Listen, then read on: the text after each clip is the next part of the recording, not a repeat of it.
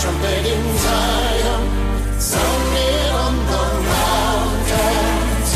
Blow a trumpet in Zion, for the day of the Lord is come. Blow a trumpet. Hey everybody, this is Brother Frank, and welcome to another episode of the Remnant Call. Tonight, to say I'm excited would be an understatement. I have Brother Benjamin Baruch back on the broadcast with us tonight, and I personally am looking forward to what Brother Benjamin is going to share this evening. The Lord has laid a message on his heart, and with a lot of opposition, by God's grace, this message will be brought forth and birthed here on the Remnant Call tonight. And I'm looking forward to it. So with that, I'm going to bring on Brother Benjamin to the program. Benjamin, are you here with me? Yeah. Hey, good evening, Frank. Brother, glad to have you back. I know it's been the holidays and everything, and we haven't had you on for a few weeks, but folks, don't worry. Benjamin is family. Benjamin is a part of the Remnant Call. So we all get busy sometimes here and there, but by God's grace, Benjamin and I have been friends since 1999. I consider him one of the closest brothers that I know in Jesus. So don't worry, he will always be back unless God decides to do something different. And so praise the Lord, brother. Glad to have you on here tonight. But I know that what you were sharing briefly with me, you have been experiencing some heavy resistance. I'm going to ask, brother, could you pray tonight and ask the Lord to just bless this program, that he would bring forth his message and not ours? Amen. Amen. Father God, we thank you. Lord Jesus, we bless you. We lift up this program. Lord, we lift up this listening audience. And we pray for every heart that is tuned in. We pray for every soul that will hear these words, Lord, that you will do your work, that you'll bring forth the hidden manna reserved for this hour. And Lord, that words of encouragement, blessing, and hope will be brought forth by the power of your Holy Spirit, Lord. They're your people. They gather, Lord, to hear from you. Amen. And Frank and I could speak to them if you wish, but Lord, it is so much better when we get to hear from you. So we consecrate this program for the purposes of the kingdom of God. And Lord, that you would be glorified and that your saints would be edified. In Jesus' name we pray. Amen. Well, brother, I'm going to turn this program over because I'm getting ready to listen in tonight, folks. I might be the host, but this is my time for nourishment too. So, brother, I'm looking forward to what the Lord has laid on your heart. Well, hallelujah. Yeah, it's amazing. First of all, we're in 2024, which is a new year according to the calendar of the Goy, the Gentiles. Of course, those of us who follow the Hebrew or the biblical calendar, our new year doesn't start until April 9th. And, ours is going to be heralded by a whole lot more than just a New Year's Eve celebration. We got a total eclipse coming with the stars heralding clearly what our God is about to do in the earth. So, we're about 3 months away from the real New Year's Day. But for the Gentile nations, the new year has begun, and with a bang. And I won't waste the time going over all the news. I'm sure you guys keep up. But yeah, the fireworks are there. I mean, North Korea firing artillery at South Korea, landing off the waters of a South Korean island. It's getting a little sporty out there. And I'm sure it won't be long before the game is on in all of its glory. But, the nations are literally beating their plowshares into swords, and a great war is being prepared. But I want to focus tonight, I want to focus on what we should be preparing for in the kingdom of God. And I just want to, speak some scripture, give some insight into some scripture, and we'll see where the Lord takes it from there. Hallelujah. But let's open our Bibles to the book of Ishaiah, which in English, it's the book of Isaiah, chapter 60. And I'm just going to share some of the verses you can follow along with if you wish. Starting in verse 1, arise and shine, for thy light has come, and the glory of the Lord is risen upon thee. That word for glory is kabod in Hebrew, and it means an abundance of riches and honor, the splendor or the glory of the circumstances that God is going to bring to pass. Joseph being made ruler over Egypt is an example. It also is the word used for the glory of God, the glory of the Lord, the glory of the King is about to rise upon his people. For behold, the darkness shall cover the earth, and gross darkness will be upon the minds of the people. But the Lord shall arise upon thee, and his glory shall be seen upon thee. We're witnessing the darkness covering the earth. It's unspeakable, the madness that's come upon men, and the gross darkness that is now shadowing, covering the minds of the people. They're being turned into the beast that they will shortly follow. The word for gross darkness is arafel. It speaks of a sky falling. The gloom and the misery that comes upon the world when the sky falls down, when the devil is cast down. It also means a gross or a thick darkness, gathering gloom upon the earth. A time of hopelessness has come. There is nothing that mankind has to look forward to other than a day of darkness and a day of judgment.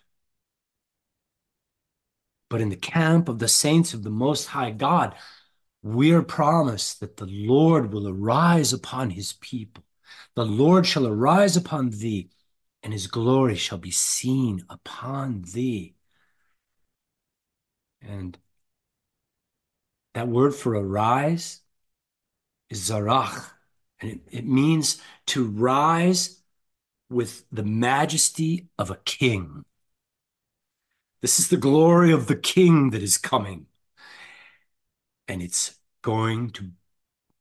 we cannot even imagine what this is going to look like. The word translates to mean literally as lightning shoots forth as a beam of light, and it appears and it comes forth. It rises with the brightness of the sun. And I'm sure we've all seen an early morning sunrise, and as the darkness is receding and the light of the sky is gradually brightening, that early twilight. And then suddenly that sun breaks the horizon, and you can't even look at it. It's so bright. That's the brightness that is coming upon the remnant of God. The glory of the Lord is about to come upon his people. Jesus himself spoke of this, and he said, for as the lightning lights out of one part of heaven and it shines unto the other part, so shall also the Son of Man be in his day. And that's what's coming. New Year's Day is going to herald his day, and the lightning is about to break forth. But first, he must suffer many things and be rejected of his generation. And as it was in the day of Noah, so it shall be. And they were eating, drinking, marrying, giving in marriage, until the flood came and destroyed them all, the day that Noah entered the ark. Likewise, it was in the days of Lot. The very same day Lot went out of Sodom, it rained fire and brimstone from heaven and destroyed them all. Even thus shall it be in the day when the Son of Man is revealed.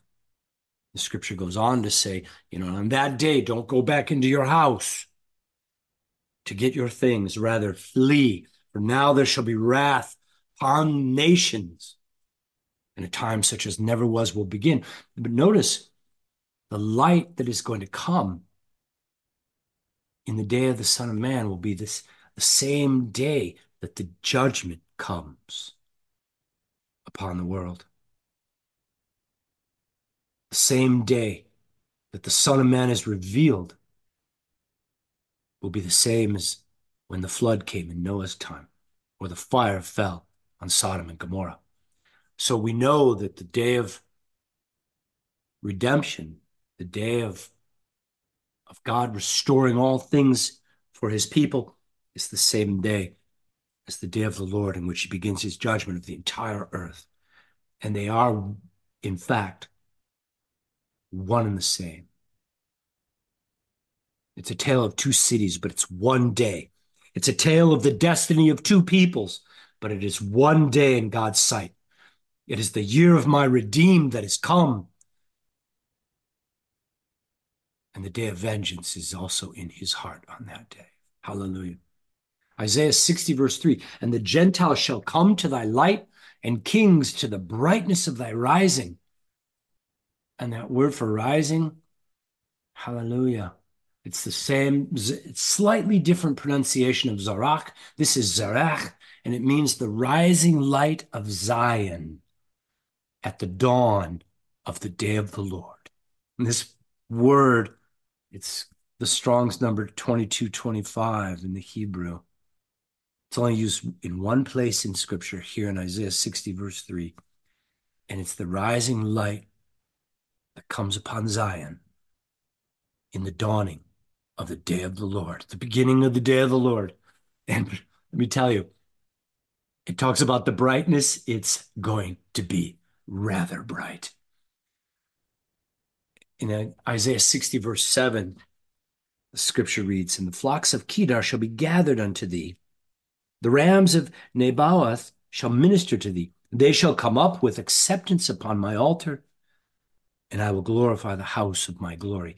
This is the latter house. This is the living temple. The Lord is going to glorify his living temple with his own glory. It's astonishing. It's absolutely astonishing.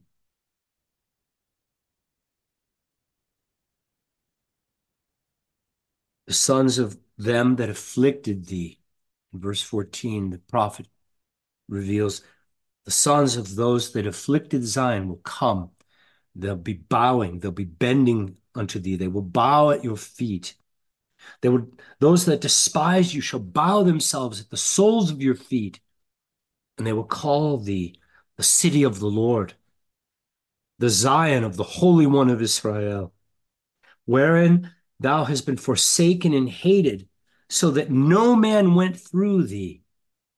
I'll make thee an eternal excellency, a joy for many generations. You shall drink the milk of the Gentiles. You shall suck the breast of kings. You shall know that I, the Lord, am thy Savior and thy Redeemer, the mighty one of Jacob. What an amazing contrast. In Isaiah 62, verse 1, hallelujah. The scripture says, for Zion's sake, I will not hold my peace. And for Jerusalem's sake, I will not rest until the righteousness thereof goes forth as brightness, and the salvation thereof as a lamp that burns. And that word for brightness is nogoah, and it literally means to shine with brilliant, bright light, clear shining. Kings, Isaiah 60, verse 3, the kings will come to the brightness of your rising. It'll be the very glory of the presence of God. This is going to be simply incredible what God is about to do. Hallelujah. Isaiah 61, the Spirit of the Lord is upon me, because the Lord hath anointed me to preach good tidings unto the meek. He has sent me to bind up the brokenhearted, and to proclaim liberty to the captives, and opening of the prison to those that are bound, to proclaim the acceptable year of the Lord. That's the year of redemption. That's the year of Jubilee that is coming. And the day of the vengeance of our God, to comfort all who mourn. Jesus said, blessed are they that mourn, for they shall be comforted. Now is the time that God is going to comfort all of those that mourned. To appoint unto them that mourn in Zion, and to give them beauty for ashes, the oil of joy for mourning, the garment of praise for the spirit of heaviness, that they might be called the trees of righteousness, the planting of the Lord, that he may be glorified. God's going to be glorified in a remnant of people that he chose in the furnace of affliction. People who've seen the ashes, God's purging fire. People that have groaned in their prayers under a spirit of heaviness are now going to be given garments of praise. These people will be called the trees of righteousness, the planting of the Lord, that the Lord may be glorified. And they shall build up the old waste places. They'll raise up the former desolations. They shall repair the wasted and ruined cities, even the desolation of many generations. And this is also a repairing of the people, a restoring not just of the structures for the living temple. The new temple in the coming day of the Lord is the people. It's not a building made with stones. And this prophecy regarding the restoration of the former desolations, this is the people that have been desolated. This is the people whose lives literally have been through ruination. And it's a desolation of many generations. You know, and part of this desolation is just the great falling away and the bondage of sin. And it's also the epidemic of narcissism that has swept the planet. Men shall be lovers of their own self. Many shall be easily offended and will quickly hate one another. All of this devastation, and this has gone on for generations, you know, since the beast first acquired its voice, when the spirit of the radios came into the land. And then the beast became alive, and the people began to watch the talking, flashing images on the beast scream that was in their house. And all the families just they were all separated. People became silent. Only the beast would speak through the flashing, moving color images. So in so many homes, the hearts grew cold. Families would gather and they would simply just watch the moving images of the beast. The beast came alive right before their eyes. And now that same spirit of Antichrist is beaming all forms of wickedness and idolatry into the homes. And the people sit in silence, watching the programming of the beast. But the Lord is about to change everything. Hallelujah. You shall be named the priests of the Lord, and men shall call you the ministers of our God. Hallelujah. And the Gentiles shall see thy righteousness, and all kings thy glory. And you shall be called by a new name, which the mouth of the Lord shall name. Yes, we're all going to get a new name. God changes everybody's name. The mouth of the Lord will give you your new name. The Lord has a name for you. Some of you have already received your new name, perhaps. Others, it'll be coming shortly. You shall also be a crown of glory in the hand of your Lord. And a royal diadem, that's an image of God's power and his holiness, in the hand of thy God. I mean, think about this. The people who were mourning in Zion, whose lives had turned into ashes, who only knew the spirit of heaviness, now would become a crown of glory in the hand of the Lord. I mean, think of Zion. Think of Zion 80 years ago.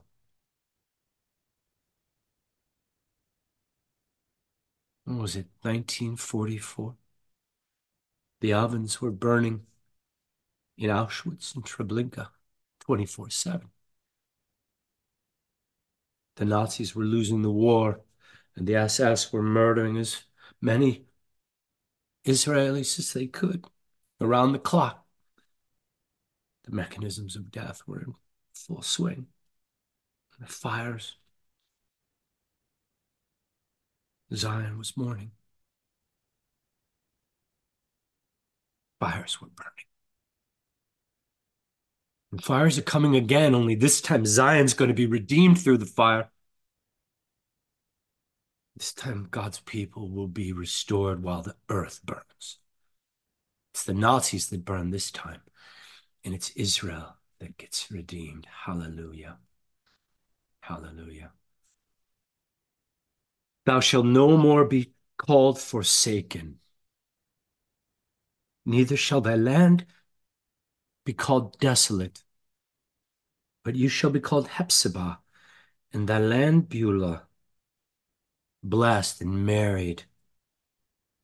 For the Lord delighteth in thee. Thy land shall be married.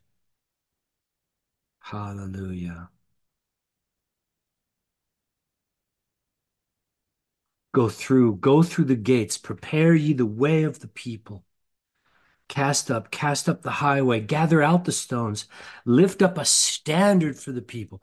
Now, this is the direction. This is the guidance of the Lord for the leadership at this time, is to go through and enter into the temple of God in the Spirit and prepare the way, for the people are sure to come. Behold, the Lord hath proclaimed unto the end of the world. Say to the daughters of Zion, behold, thy salvation comes. Behold, his reward is with him, and his work before him. Hallelujah. And they shall call them the holy people, the redeemed of the Lord. And thou shalt be called sought out, a city not forsaken. Who is this that comes from Edom with dyed garments from Basra? This one who is glorious in his apparel, traveling in the greatness of his strength. It is I that speaketh in righteousness, who is mighty to save. And why are you red in your apparel, and why are your garments stained like one who tread the winepress? I have trodden the winepress alone, and of the people there was none with me. I will tread them in my anger and trample them in my fury, and their blood shall be sprinkled upon my garments, and I will stain all my raiment. For the day of vengeance is in my heart, and the year of my redeemed has come. Hallelujah. I will mention, well, pardon me. I'm in Isaiah 63. Let me back up. I'm going to read verse 5, the next verse. And I looked, and there was none to help. You know, that's a lot like today, isn't it? There's just really not too many that can help, are there? And I wondered why there was no one to uphold. Therefore my own arm brought salvation unto me, and my fury it upheld me. I will tread down the people, that's the goy. In my anger, I will make them drunk in my fury. And boy, they're drunk now, aren't they? And I'll bring down their strength to the earth. And now in verse 7, the Lord speaks of his people. I will mention the loving kindness of the Lord and the praises of the Lord, according to all that the Lord has bestowed upon us, at the same time that he's treading the winepress of his wrath upon the nations that have rejected his truth. He's coming in the greatness of his strength with words of righteousness and salvation for those who call upon his name. And he says, I am mighty to save. Hallelujah. I will mention the loving kindness of the Lord. He showed us loving kindness. And it's a word that is reserved only for his elect, those that were chosen by the Lord. I've loved you with an everlasting love, and with loving kindness I have drawn you to myself, the scripture declares. I will mention the praises of the Lord according to all that the Lord has bestowed upon us, and the great goodness towards the house of Israel, which he's bestowed on them according to his mercy and according to the multitude of his loving kindness. For he said, surely they are my people, children that will not lie. So he was their Savior. He was pleased to be their Savior because they were children that will not lie. In all their affliction, he was afflicted. The angel of his presence saved them. In his love and in his pity, he redeemed them. And he bore them. He carried us. He carried them all the days of old. And the Lord's carrying us still. And he's going to carry us until the end of these days. Hallelujah.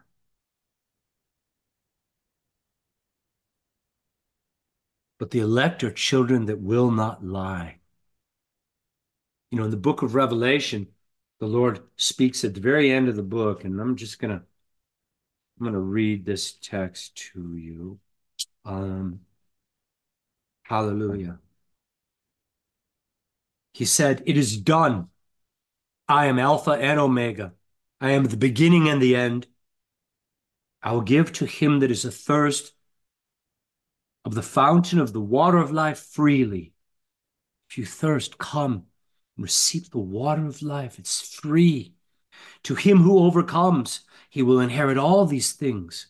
And I will be his God, and he shall be my son. But the fearful, well, right there, we were commanded, don't fear. Fear won't save you. Fear will not protect you. Fear will actually cause you to stop thinking clearly. So rebuke the spirit of fear. Our God is not giving a spirit of fear to his remnant. So don't receive a spirit of fear. Comes upon you, tell it to leave. But there are those that are fearful and unbelieving, and the abominable, and the murderers, and the whoremongers, and the sorcerers, and idolaters, and all of the liars, says the Lord. Well, isn't that interesting? It's the one category. And we've got fearful, unbelieving. Those are kind of Siamese twins, right? Abominable and murderers and whoremongers, sorcerers, idolaters. This is not a list of people you want to be associated with. And the Lord makes the point, and all liars. You know, there are people who've committed some of these sins who've repented and are not on this list, but anybody continuing to walk in the lies, you shall have your part in the lake which burns with fire and brimstone. And this is the second death. And there came unto me one of the seven angels, which had the seven vials full of the seven last plagues, and the fullness of the wrath of God. And he talked with me, saying, come hither, and I'll show you the bride, the Lamb's wife. He carried me away in the spirit to a great and a high mountain. And he showed me the great city, the holy Jerusalem, descending out of heaven from God. And this is the new Zion, having the glory of God. That's what was prophesied in Isaiah 60. Having the glory of God. And her light was like a stone, most precious, clear shining, the brilliant glory of God, as bright as lightning, even a jasper stone, clear as crystal. Hallelujah. This is the city, the living temple, the bride of the Lamb. But outside are all that make unclean things. Within the city, they will bear the glory and the honor of the Lord. And they shall bring the glory and the honor of the nations into the holy city. But there shall in no wise enter in anything that defileth, neither whatsoever works abominations or maketh a lie. Only those that are written in the Lamb's book of life. And that's quite an admonition. And all liars. We should search our hearts. Jesus warned us, that many would seek to enter the kingdom through a wide road, and it would not be allowed. He said, rather, seek to enter through the straight and the narrow way, for straight is the way, and narrow is the path that leadeth to life, and few there be that find it. Well, what is the difference between the straight and the narrow way and this wide road that leads to destruction? Well, for one thing, it's more crowded on the wide road because the polis, the majority, the many go that way. And only few are found on the narrow way. But another attribute of the straight gate is it's the way of absolute truth. There's no liars permitted. All liars will be found on the wide road. And if there's one thing that in our fallen nature we do spontaneously is lie. When God said to Adam, Adam, did you eat the fruit of this tree? Rather than telling the truth, Adam offered a lie. The woman that you gave me. We're going to shift the blame to the woman that God gave him. No, that's not true. That's not the truth. God asked Adam, did you do this? It's a yes or a no question. Adam didn't want to admit the truth. When King David was confronted by the prophet who said, thou art the man, David didn't deflect the accusation. He said, I have sinned against the Lord. The narrow way is the way of absolute truth. Hallelujah. Hallelujah. And this clear shining for Zion's sake, I will not hold my peace. I will continue to preach and to pray and to wage war in the Spirit. For Jerusalem's sake, I will not rest till the righteousness in the camp of the saints of the Most High will go forth as brightness, as clear shining, as brilliant as the lightning that crosses the sky. And this word is in the prophecies. These prophecies tie together in amazing ways. Take you back to the final words of King David in 2 Samuel 23. The God of Israel said, the rock of Israel spoke to me. He that ruleth over men must be just, ruling in the fear of God, and he shall be as the light of the morning when the sun rises. That's the whole prophecy of Isaiah 60. The light shall come upon you. It's the light of the morning on the new day, in the new year, perhaps even in New Year's Day. Certainly by the time the fire falls on the nations, the time that the judgment is poured out, the cup of the wrath of the Lord, it's red, and there's no mixture to it. It's undiluted, and the dregs thereof are to be feared greatly. At the same time, the light of God's glory and mercy will come upon his righteous remnant. And he shall be as the light of the morning when the sun rises, even a morning without clouds, as the tender grass springs out of the earth by clear shining. There's that same word, the brightness of Zion. It's the same word, Nogah, the clear shining after the rain. So here the righteous remnant is being pictured as tender grass springing out of the earth. But how does this grass come out of the earth? Through the clear shining, the light of the glory of God causes this growth in the Spirit. Grass is just a metaphor for the for the explosion of life that's going to come forth by the commandment of the king. There shall come forth a rod out of the stem of Jesse, and a branch shall grow out of the roots. This is the branch that's coming forth out of the very root of the tree, which is Jesus himself. The last verse of Isaiah 61, verse 11, for as the earth bringeth forth her bud, and as the garden causes the things that have been sown in it to spring forth, so the Lord will cause righteousness and praise to spring forth before all the nations. A day of clear shining. Grass springing forth out of the earth, King David said. The prophet Isaiah said, righteousness will spring forth before the nations.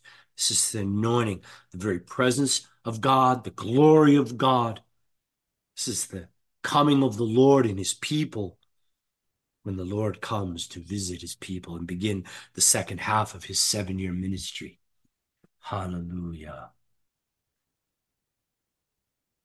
In Zechariah chapter 6, we read, and thus saith the Lord of hosts, behold, the man whose name is the branch, and he shall grow up out of his place.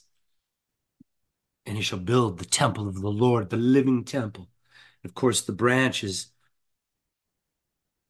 a word for Joshua, who will be high priest in this time. You know, perhaps the Elijah that has been prophesied to come. But we know Elijah must come again. Here in Zechariah, he's referred to as Joshua. He's also referred to as the branch, and he will help build the temple of the Lord. He's going to build and restore the living temple, which is God's people that have been experiencing desolations for generations at this point. And there's desolation in the land. You can see it if you look in the eyes of the people. There's a lot of pain. There's a lot of groaning in the spirit going on.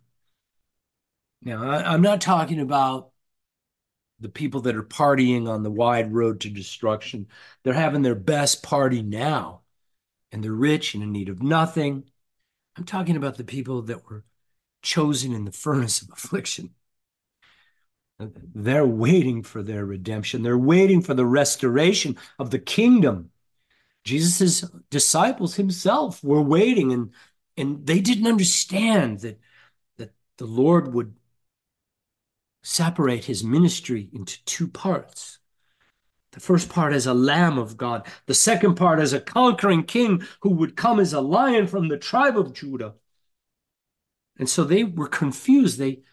Israel didn't realize the Messiah would come twice, but every prophecy must be fulfilled twice so that it could be confirmed and established as the word of God. For it is witnessed in the earth as it is fulfilled twice in the eyes of men. The disciples didn't understand this. And so they asked the Lord, this is in Mark 9, starting in verse 11, why do the scribes teach that Elijah must come first, Lord? And the Lord answered and told them, Elijah must come first. Elias, his name in Greek, verily cometh first.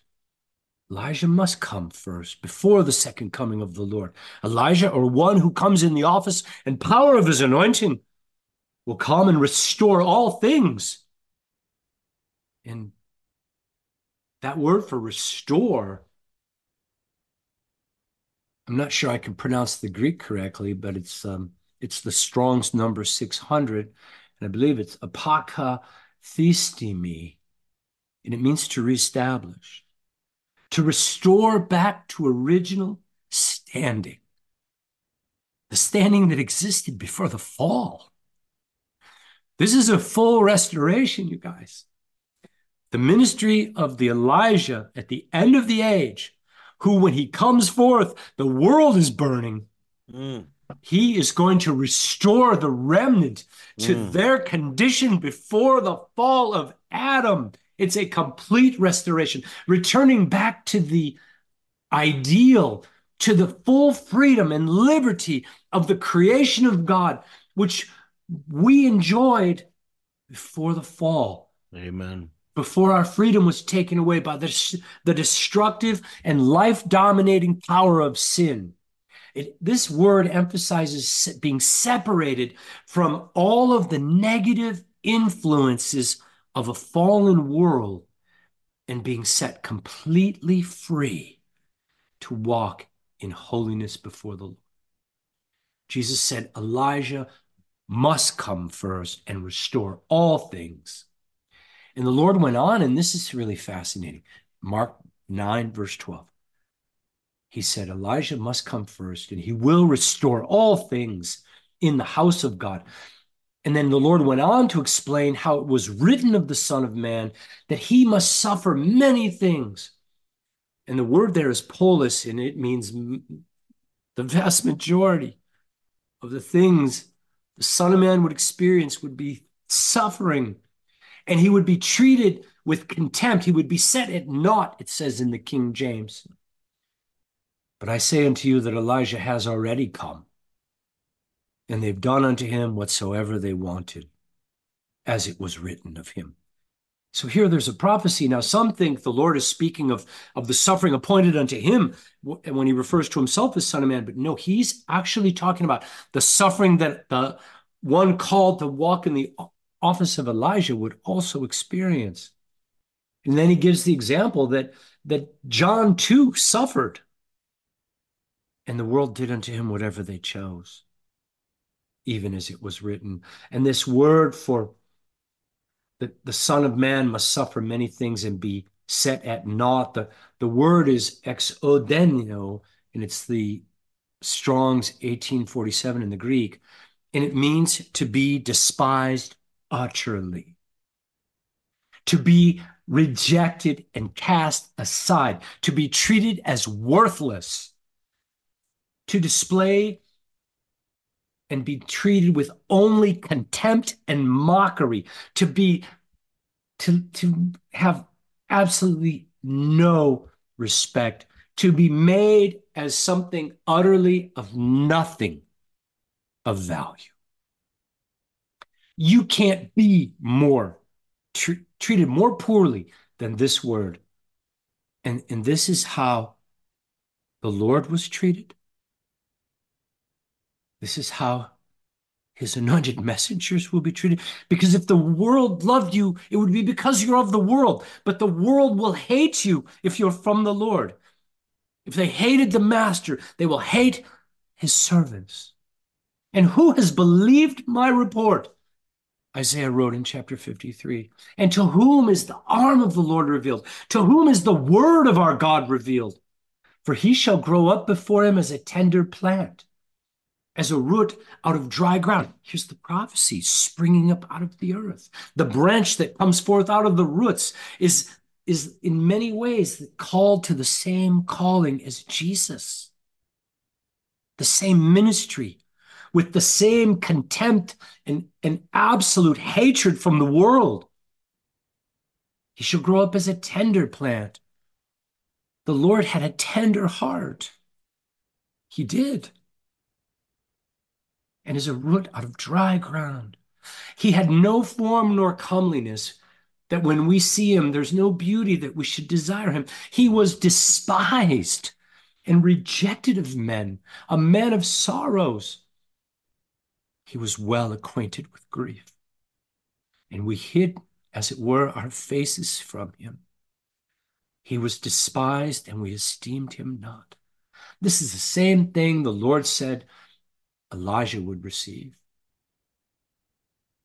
He will be despised. He must suffer many things and be treated with contempt. He'll be rejected, cast aside, treated as worthless, receiving only contempt and mockery from the world and the hatred from the false church. He will be given no respect at all, and people will treat him as utterly of nothing of value until the fire of God falls from heaven and light brighter than the sun begins to shine on his face and on the faces of all of the anointed remnant.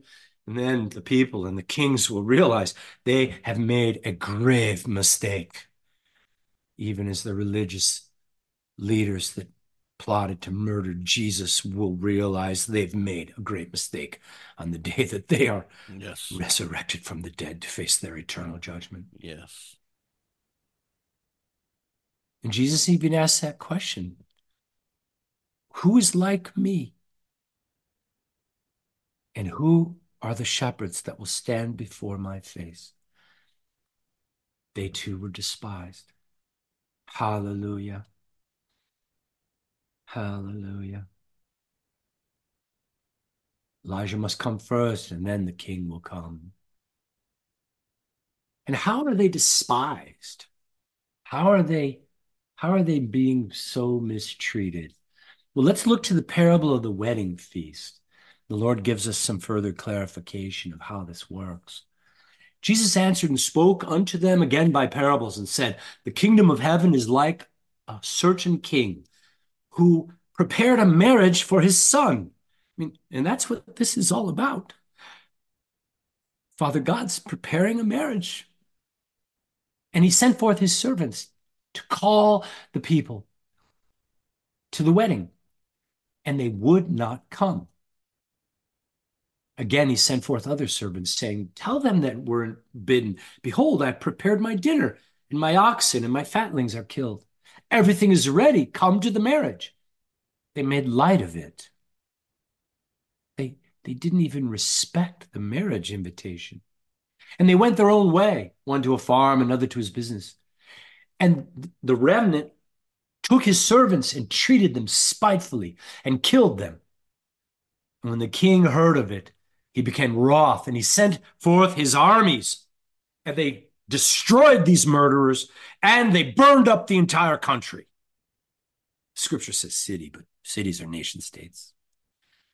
And the Lord is about to send his army. He's going to destroy the mockers and scoffers that have despitefully used his servants.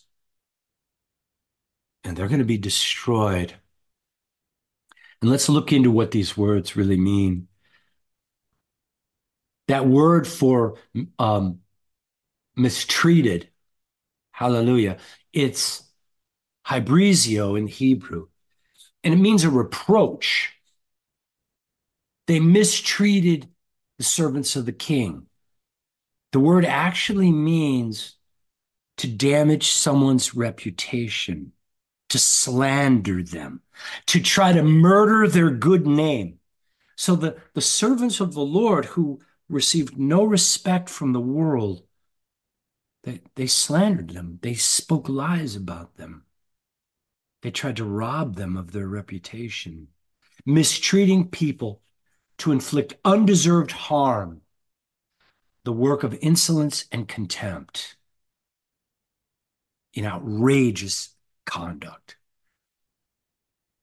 This attack on the servants, which in the Lord's parable, he talks about them being treated spitefully. They're treated with contempt. They're treated with hatred. They're also damaged with slander. And the word literally means to behave insolently, outrageously, shamefully in attacking another. It's a form of violence and despite designed to destroy. And that's exactly how people of God are treated by the false church.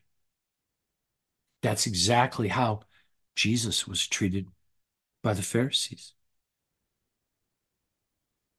And the scripture goes on and says the king was angry and he sent his armies and he destroyed those people.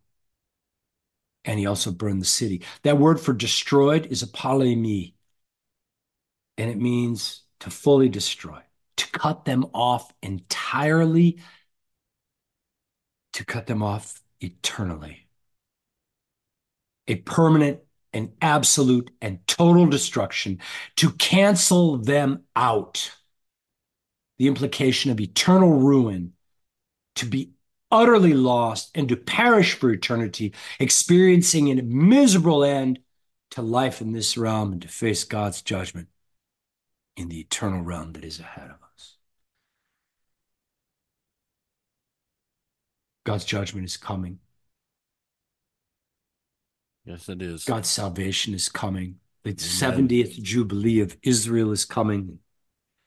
For the remnant, It's the year of your redemption. It's the year of healing. It's the year of restoration. But for the wicked, it's going to bring us the day of vengeance. And I have to wonder if the revelation of the anointed remnant won't wait for the actual fire that will fall similar to Sodom and Gomorrah.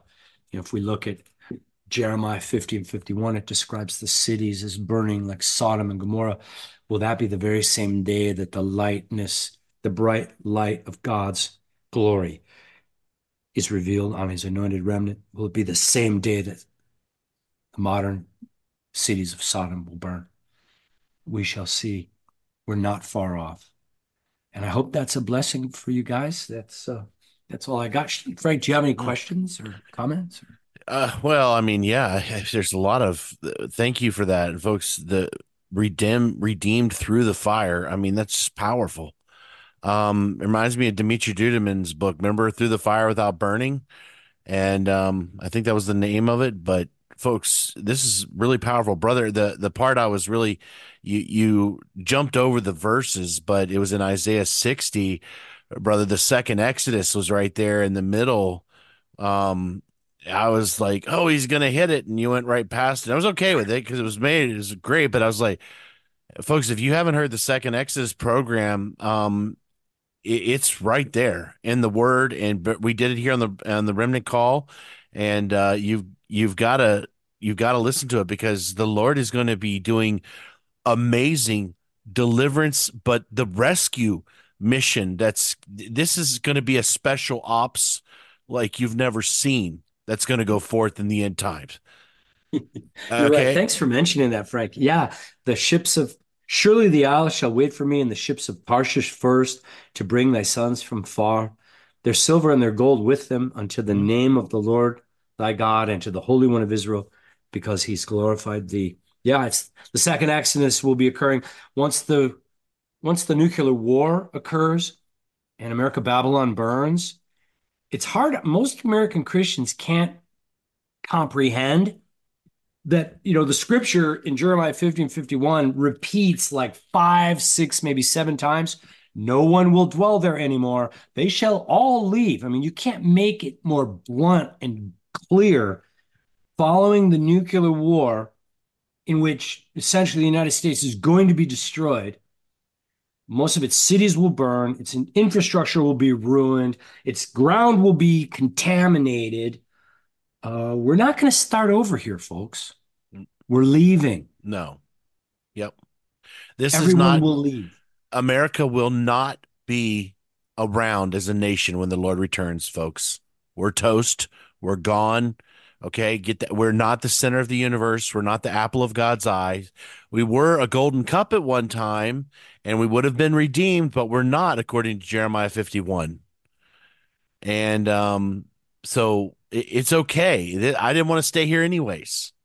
Okay. I'm looking for a city whose builder and maker is God.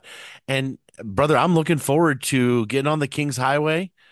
Mhm. Looking forward to meeting up in Edom and Moab and up in Petra and Yeah. all that stuff and ultimately in the kingdom. Yeah, I'm looking forward to going back to the Tibet Zaman Resort, which is actually going to be headquarters for the remnant during the Great Tribulation. And Jeremiah 50 verse 44 is God overthrew Sodom and Gomorrah, so no man shall abide there, neither shall any son of man dwell therein. They shall depart. They shall all leave. We are leaving, and where we're going is going to be far better than sticking around here. And some of us might want to leave early. Others, you got to follow God's plan for your life. But the Lord did say, flee out of the midst of Babylon and deliver every man his soul. Babylon is suddenly fallen.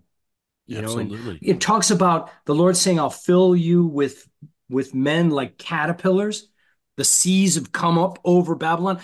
There's waves of migrant invaders that are just washing over our country, and hidden within those waves of humanity that are now just pouring across our borders, there are enemy soldiers. Tens of thousands of special forces operatives are coming in our country, and our infrastructure is completely unprotected. I mean, it's a joke. We have a chain link fence and a few strands of barbed wire protecting our most critical substations. I mean, you couldn't be more vulnerable than we are, and the enemy is pouring in.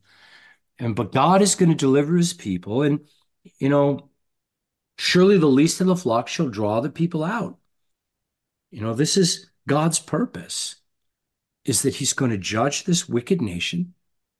He's going to redeem and deliver his righteous remnant that are living here. And look, when ancient Babylon fell to the armies of Media Persia, where were the Jewish people living? Most of them were inside Babylon. They were actually slaves. Cyrus set them free. The Jewish slaves didn't have the free choice to leave Babylon. They couldn't leave.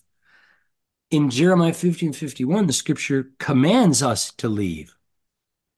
Now, we have the freedom to leave early, or we can leave later. You can leave sooner, you can leave later. Or you don't have to leave at all, you can just simply die here. But there's nobody that's going to be alive here. In my estimation, I think the place will be emptied out 6 months following the war. I think the war will be in the fall. We're told that it's in the season of harvest. And, by the following spring, by the Passover the following year, I think the Exodus will be in full swing. I mean, why would anybody wait? If, aside from the war itself has to end, we will have our little foreign invasion and, no doubt we'll fight a bit of a conventional war on our soil for at least a few months. But, it's very clear in Jeremiah 50, verse 44, that the enemy will come up like a lion from the swelling of the Jordan unto the habitation of the strong, the one mighty superpower, the most proud nation of all, the United States. But the Lord says, I will make them suddenly run away. God's going to chase away our enemies, you guys. And I mean, when the Lord says it's done, it's done. When he lifts up his hand and says, stop, everything stops.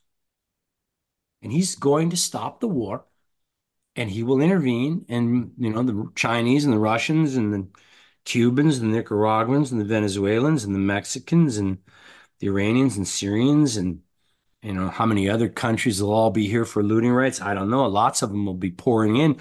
That all these other armies have been told by the Chinese, whatever you carry away is yours. So they're going to come as part of the initial invasion, basically just to steal, as much property and, steal away as many slaves as they can. And then their plan was when the war is over, they all leave. The Chinese get the lower 48, the Russians get Canada and Alaska, and the American people get slavery or death. But God's plan is to judge the wicked and redeem the righteous. So that's exactly what's going to happen. But amen. And folks, God has a hiding place. We've talked about it. Please, if you haven't listened to the second Exodus, but brother, it was just, that over there reminds me how, folks, if you want to learn this mystery, how God is, if you look like Jeremiah 48, he's so angry with Moab, destroy Moab, all these things. He's so angry. And then out of nowhere in Isaiah, which is arguably the most prophetic book of the Old Testament, in my opinion, he says, let mine outcast dwell with thee, Moab. Be a covert to them from the face of the spoiler, for the extortioner is at an end, and the spoiler ceaseth. The oppressors are consumed out of the land, and in mercy shall the throne be established. God has a plan, folks, for his remnant of hiding and protecting us in the very place that he was destroying. And God, we're going to be heading there. Like Brother Benjamin said, you can go earlier, you can go later. You do need to go when the Lord tells you to. That's for sure. Don't go upon any man, but go when the Lord says to go. But don't wait. I often pray, brother, myself, Lord, give me the ears to hear and listen when you say go. I don't want to be trusting my flesh that I can just go. I want the Lord to, I don't care. Drag me out like Sodom and grab me by the hand with an angel and jerk me out of this place. I don't care. Oh, whatever. Just pull me out. I don't if I'm kicking and screaming, Lord, show mercy and drag me out of this place. They did drag Lot out. And yeah, They hey, if that's how we go, praise God. Thank you for sending the angels for dragging us Amen. out. Yeah, and so God is that's that picture of Lot, folks. That is the grace of your Father in heaven. That even and that's a picture of the end times church so engrossed into Sodom and Gomorrah, the Lord had to literally drag them out. And when He tried to give them the message, when they were tried to share the message of the last day, the angels did.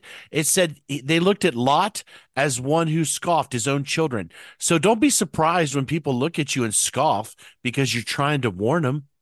That's just what happens. It's Well, they, okay, though. God they has a can't plan. imagine it.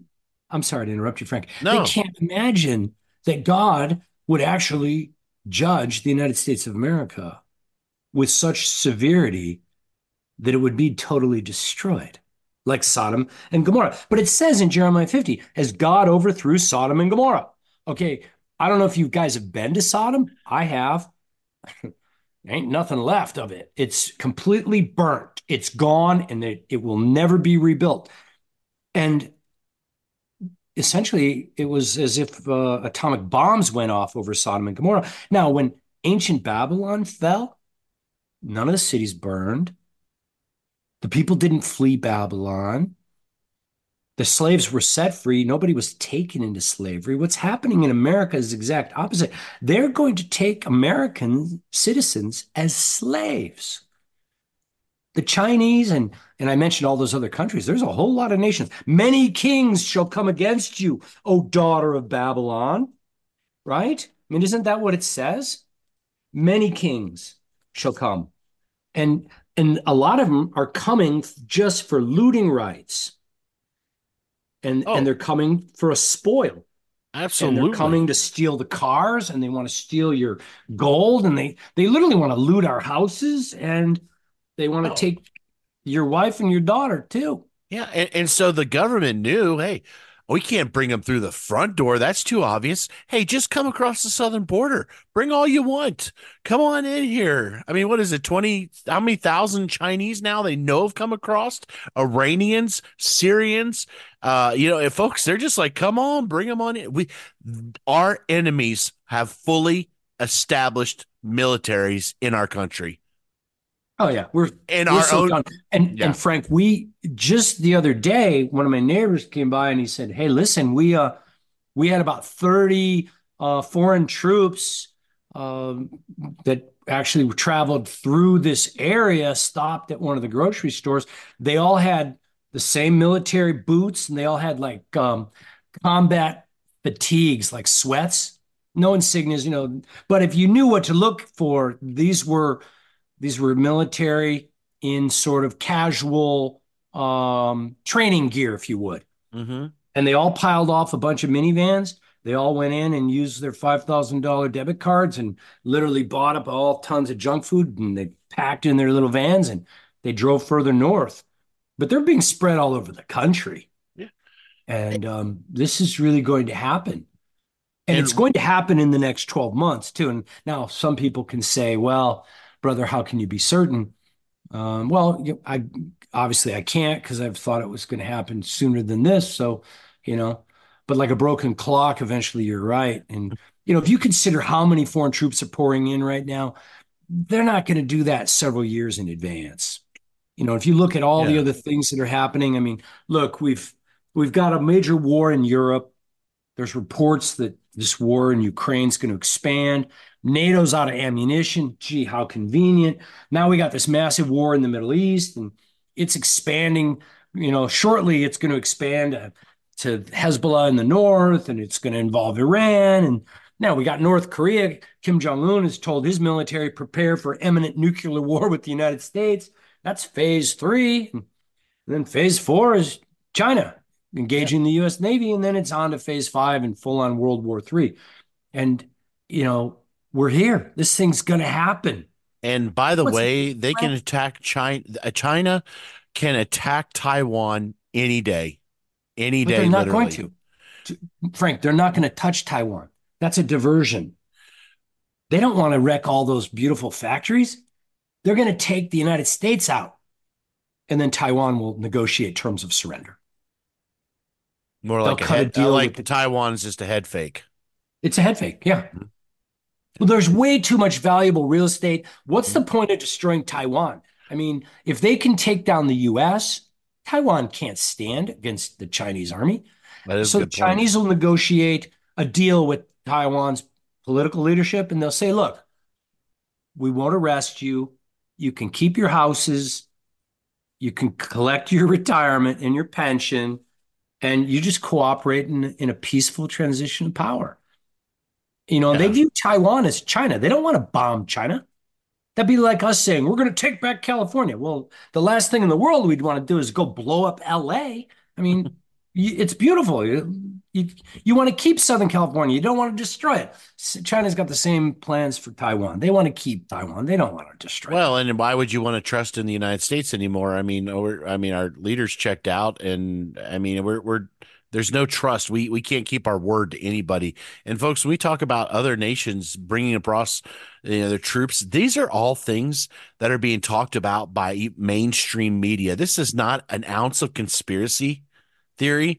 This is all just common knowledge now that's in our face because they don't care. They are telling us exactly what they're going to do. And one day people are going to look back and say, you know what?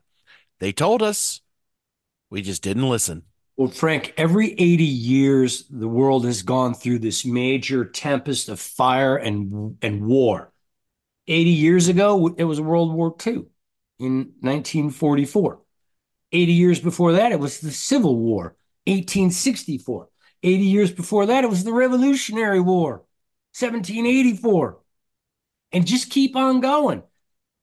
It's like a season. The history of man has been like the four seasons, and each of the seasons is approximately 20 years. It's not exactly rigid. You can go read the book, The Fourth Turning, which is talking about the fourth season, which is winter, and we are headed into the worst part of the winter. But Frank, they're going to launch the nuclear war in 24. It'll be over by 25, just like World War II ended in 1945. And then they're going to build their new world order. I mean, World War III, the original nuclear strike portion of the war, it's going to take less than 1 hour. In 1 hour, all this wealth will be gone. In 1 hour, the dollar will be worthless. In 1 hour, this nation will be no more. Now, there'll be 50 million, maybe 75 million people still alive in the rural parts of America. Maybe even some of the cities will survive, but there's not going to be any power. There's not going to be any trucks running. There's not going to be any gasoline. There's not going to be any food on the grocery shelves. And what there is going to be instead is a full blown conventional war in your backyard. And that war is going to get really ugly if you live in the major cities.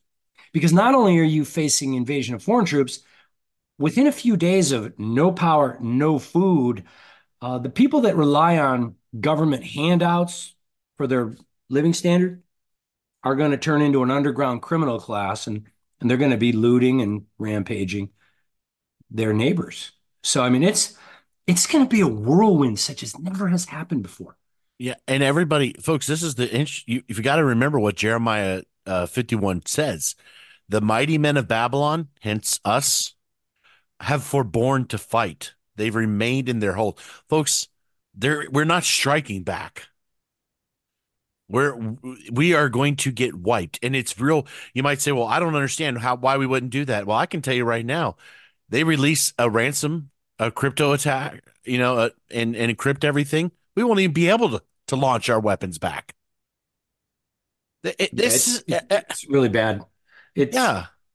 we've been hacked probably 100,000 cyber attacks a day just on our electric grid infrastructure.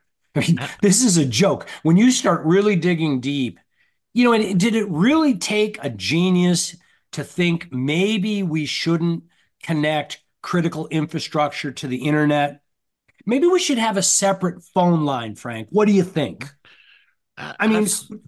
Am I the only guy that ever thought of the fact that we shouldn't put critical infrastructure on the internet? Wait, no, I'm not. The Russians have segregated their infrastructure.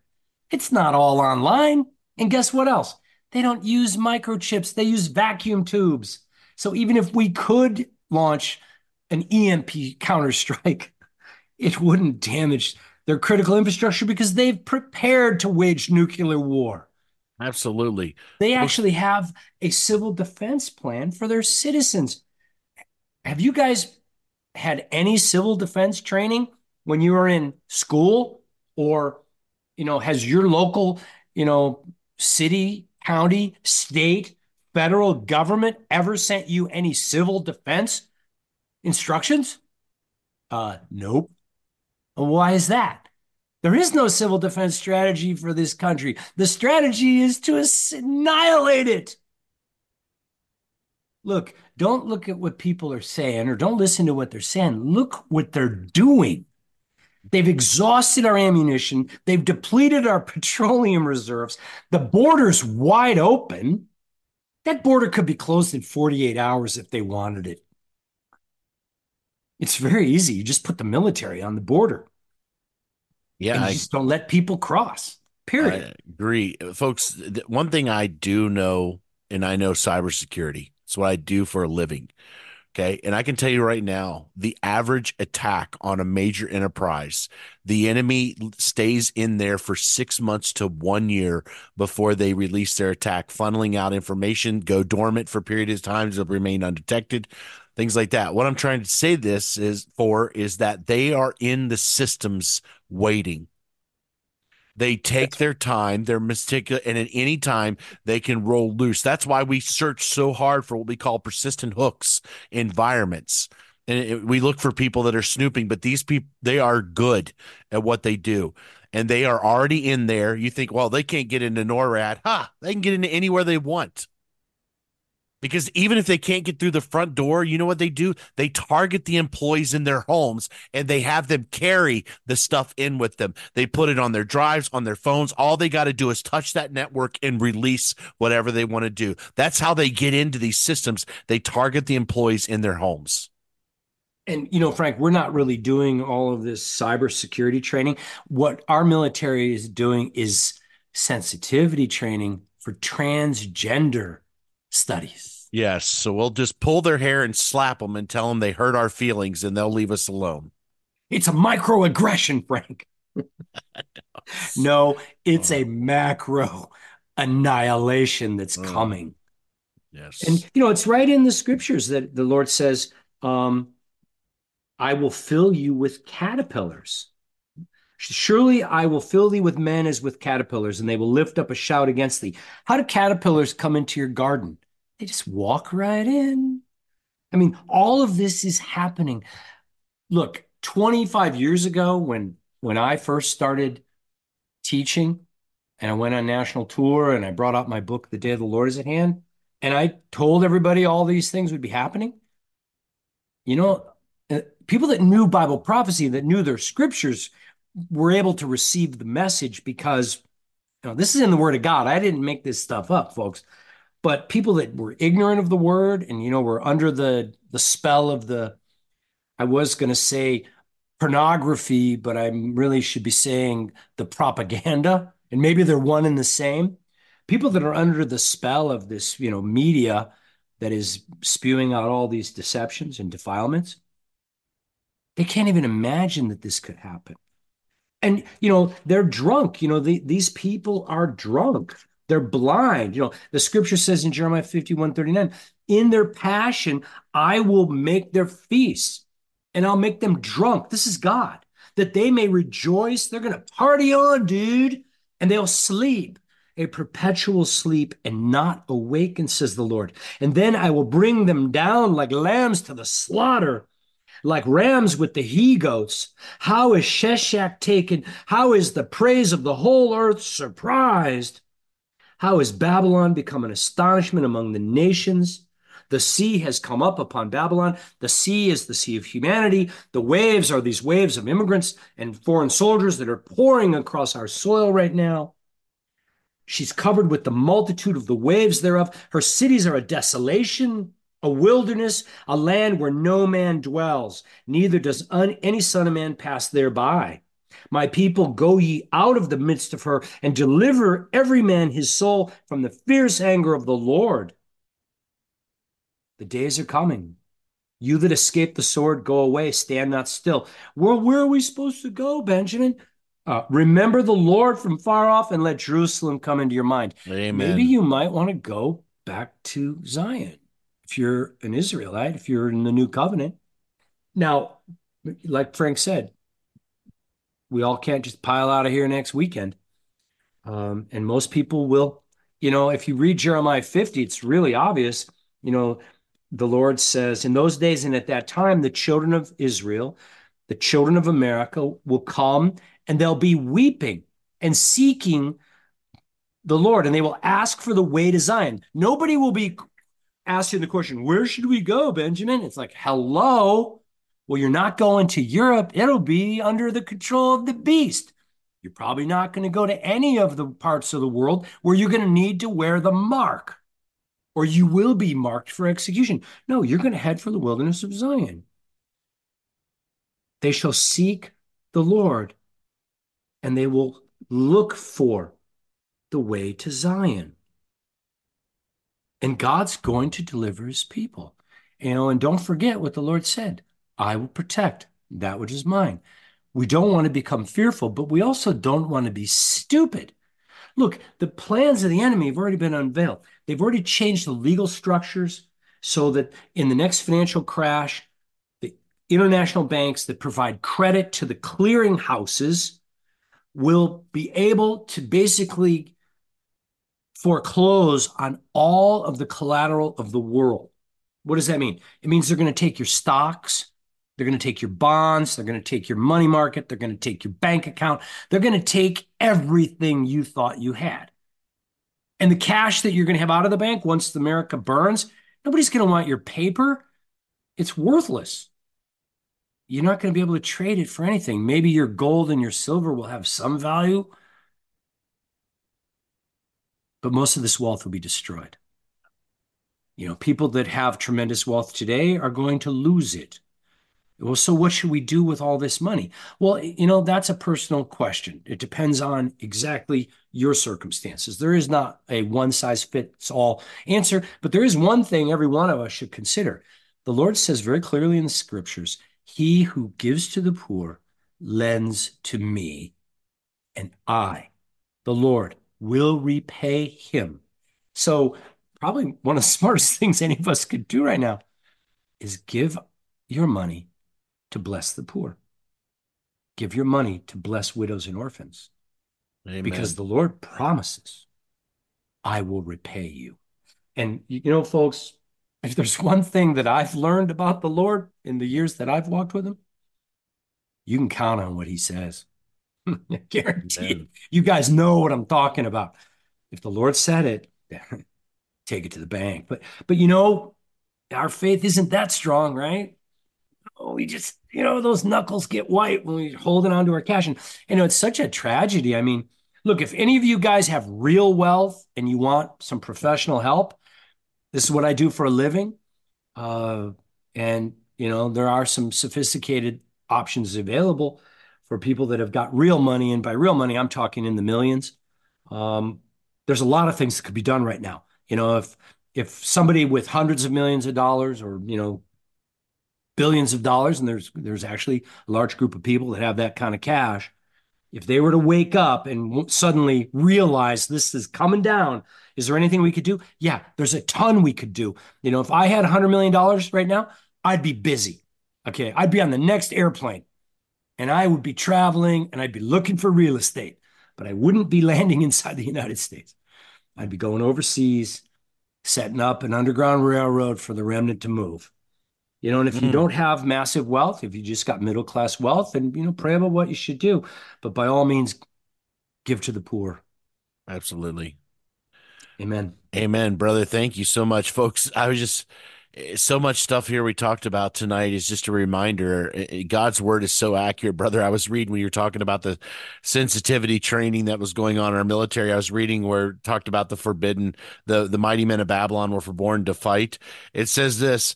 It says the mighty have failed. They became as women. Woof, woof. Boy, that's accurate, isn't it? It's Wow. literally happening. Are they literally becoming like women? Bunch of Yeah. trannies. Sorry, but I mean, it's Yeah, Frank, when I first read that, I thought they'd just become a bunch of fraidy cats, you know. yes. And look, there are some women that are brave warriors, particularly in the IDF. So, girls, I'm not trying to, you know, Mess speak with, yeah. negatively of women who feel called to fight. If you want to fight, there's enough war for everyone. You can have your share, but to a great extent, women kind of shy away from combat because it's a pretty intense situation. But I just thought it meant the American military would just become a bunch of people afraid to fight, that they just all hide in their foxholes or try to hide, or run away, throw their uniforms in the street and hide among the civilian class. But no, it means they're literally becoming women, wearing high heels, putting on lipstick. This is insane. Oh, it's profound and prolific within our leadership of how many cross-dressers and pedophiles and everything else are out there, folks. It is the word of God is so unbelievably accurate. And we're going to find that out. A lot of things that you and people thought were only spiritual, they're going to find out were absolutely literal in this book.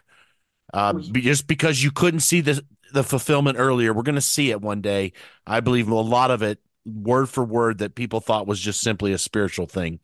It's going to end up being both. Brother, God bless you. What a powerful show. Thank you so much. Through the fire, redemption. Folks, God is a specialist at redeeming those through the fire. And you know what? If you back there, he said when the remnant, or those that were called didn't come to the wedding, he said, go out and find those both bad and good. He said, I don't care who they are. If they're willing to come, bring them on. And I don't care where you've been, if you're willing, God is going to accept you if you will just cry out, repent, come to him. It doesn't matter what your past is. He's looking for those who are willing to follow him, and he can clean up anything that you've been through in a moment. He can wipe his hand and it is gone, because the blood of Jesus can cover any sin that you've committed if you will repent and turn your heart to Jesus. Folks, thank you so much, brother. God bless you. God bless everything you said tonight. And folks, keep looking up. It won't be long. The Lord is coming down. This is Brother Frank and Brother Benjamin on the Remnant Call, saying to everybody, good night and shalom.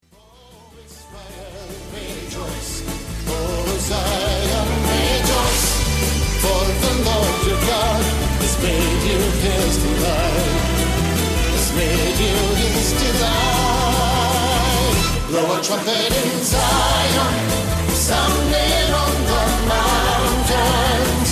Blow a trumpet in Zion, for the day of the Lord is come. Blow a trumpet in Zion, sounding on the mountains. Blow a trumpet in Zion, for the day of the Lord is come. The day of the Lord is come. The day of the Lord is come.